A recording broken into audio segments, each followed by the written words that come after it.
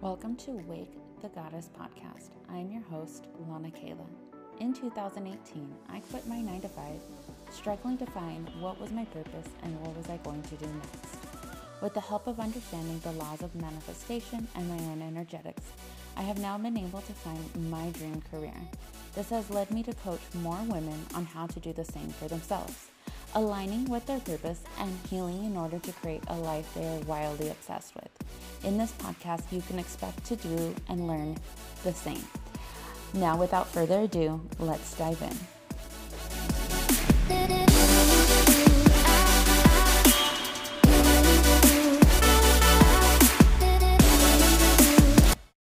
Hello. Let's go ahead and kick off this mini shift in perspective.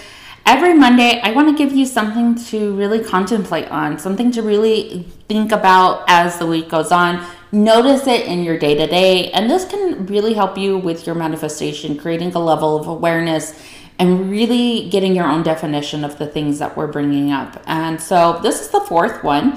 And so today, instead of searching the web or searching anywhere else for a quote, I decided let's open up the book, The Secret.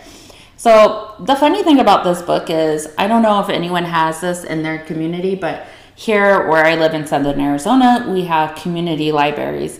And basically it's like this box that people put books in, and you can take a book out and you can leave a book, and it's free, right? So there's one on the walk that I do in my neighborhood. And I was walking by one day, and it's in front of an elementary school. So typically there's a lot of kids books in there, but I walked by and there was this brand new The Secret book, and I hadn't had it. I've watched the movie 1,000 times, but I have never really had the book. So I was ecstatic. I came home and I read it, and it's been sitting in my house ever since. And I read it occasionally or open it up just to get inspired. And so I thought, let's do that for you guys. So the one I picked, the quote and the page is 51, and it's How to Use the Secret is the chapter. And the one that came out to me was by Jack Canfield, and it says, most of us have never allowed ourselves to want what we truly want because we can't see how it's going to manifest. And so I find that very interesting, is that a lot of my clients that come to me, I will ask them what they want, and it isn't necessarily exactly what they want. It's what they think they should want with the manifestation culture. And it's very big to me that we become very unapologetic in what we desire. And maybe it is not necessarily the Chanel bag that you want or the trips that you want. Maybe right now what you're calling in and what you can really grasp your mind around is just, having overflow of money, not second guessing when you go to the grocery store. Being able to shop online, being able to throw your kids' birthday parties, being able to have appliances in your house break down and being able to pay for them, having a house, having whatever it is. It could be as small or as big as you want. The thing is that you're flexible. You're able to change your mind at any given time. And that is part of our free will, right? That is what we get to do. Is if you decide that you wanted, say you wanted to manifest a new car, but then in a few months you realize you really didn't want the car. This is part of that process. And then we go over this in the Magnetism Playbook, because what happens is we are filling our minds up with social media and what we see other people manifesting and the lifestyles they have. And, with our open centers in human design, you can start to adapt some of that. You can start to see that for yourself in a weird kind of way. But it's not necessarily what you want, right? It's not necessarily that you want to be a nomad or be traveling, every month out of the year. But what you want is the freedom. What you want is the peace that you perceive them to have, the fun that they're perceiving to have. And so part of this journey of rediscovering yourself through human design is really discovering what sticks out for you and what do you really want. But this other part of the quote that says, but you don't know how it's going to manifest, can be the biggest downer, in my opinion, with manifestation, is because you want to know how. You want it to come together. You want to make sure you're not wasting your time with inspired action. And I commonly feel like sometimes I go back into these lows and I have these turbulent times is so that I can remember how to pull myself out. And so what's been happening is that I've been getting stuck on the how. I've been working with my root center. My root center is completely undefined. Well, it's not completely undefined. It's undefined, and I have 6 gates. So it's a very active, undefined center for myself. I have a lot of pressure there. And I was talking to someone the other day, and it was like, you know, when I get certain notifications in the morning or certain notifications I don't get, I feel the pressure from my root trying to make me make things happen instead of just sitting and just accepting. I'm trying to figure out the how. And I can get really fixated on that, and so can you. You're trying to figure out these steps necessarily and trying to figure out what's the next move so that it can happen. And when it doesn't happen in an instant, you start to second guess yourself. You start to feel like it's never going to happen. And then you chalk it up to either manifestation doesn't work for me or manifestation isn't real. Law of attraction isn't real. But the truth is, it is very real.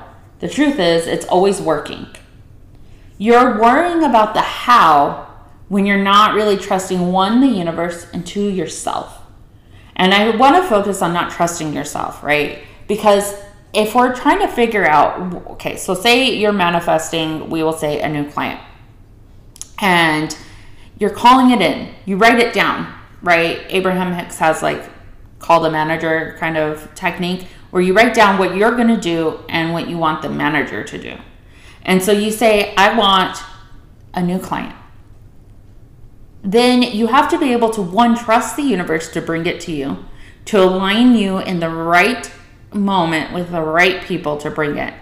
But then you also have to trust yourself by using your authority and strategy in human design to be able to take the right steps and be able to make the right decisions and trust your intuition fully on that. Because if we're not trusting ourselves that we know that we'll be able to take the right next step when it comes and being able to take that inspired action, because in the beginning, this inspired action feels very elusive. It doesn't feel like something tangible or something we can hold on to. We want that step-by-step process. And I heard this thing, and you know me, I don't really remember where I hear things because I'm constantly feeding my mind, and I'll be better, I promise, at taking notes. But it was probably on Motiversity, and it was like, you don't need to see, if you're going on a road trip from Phoenix to San Diego, you don't need to see San Diego before you start leaving to Phoenix. All you need to do is see a couple hundred feet in front of you at a time. And at night, your headlights are even shorter than a couple hundred feet, right? And you're still getting there. So in the moment that you decide, this is what I want the new client to come to me, I am ready for a new client, then your job, and Abraham Hicks talks about this, is getting into receptivity.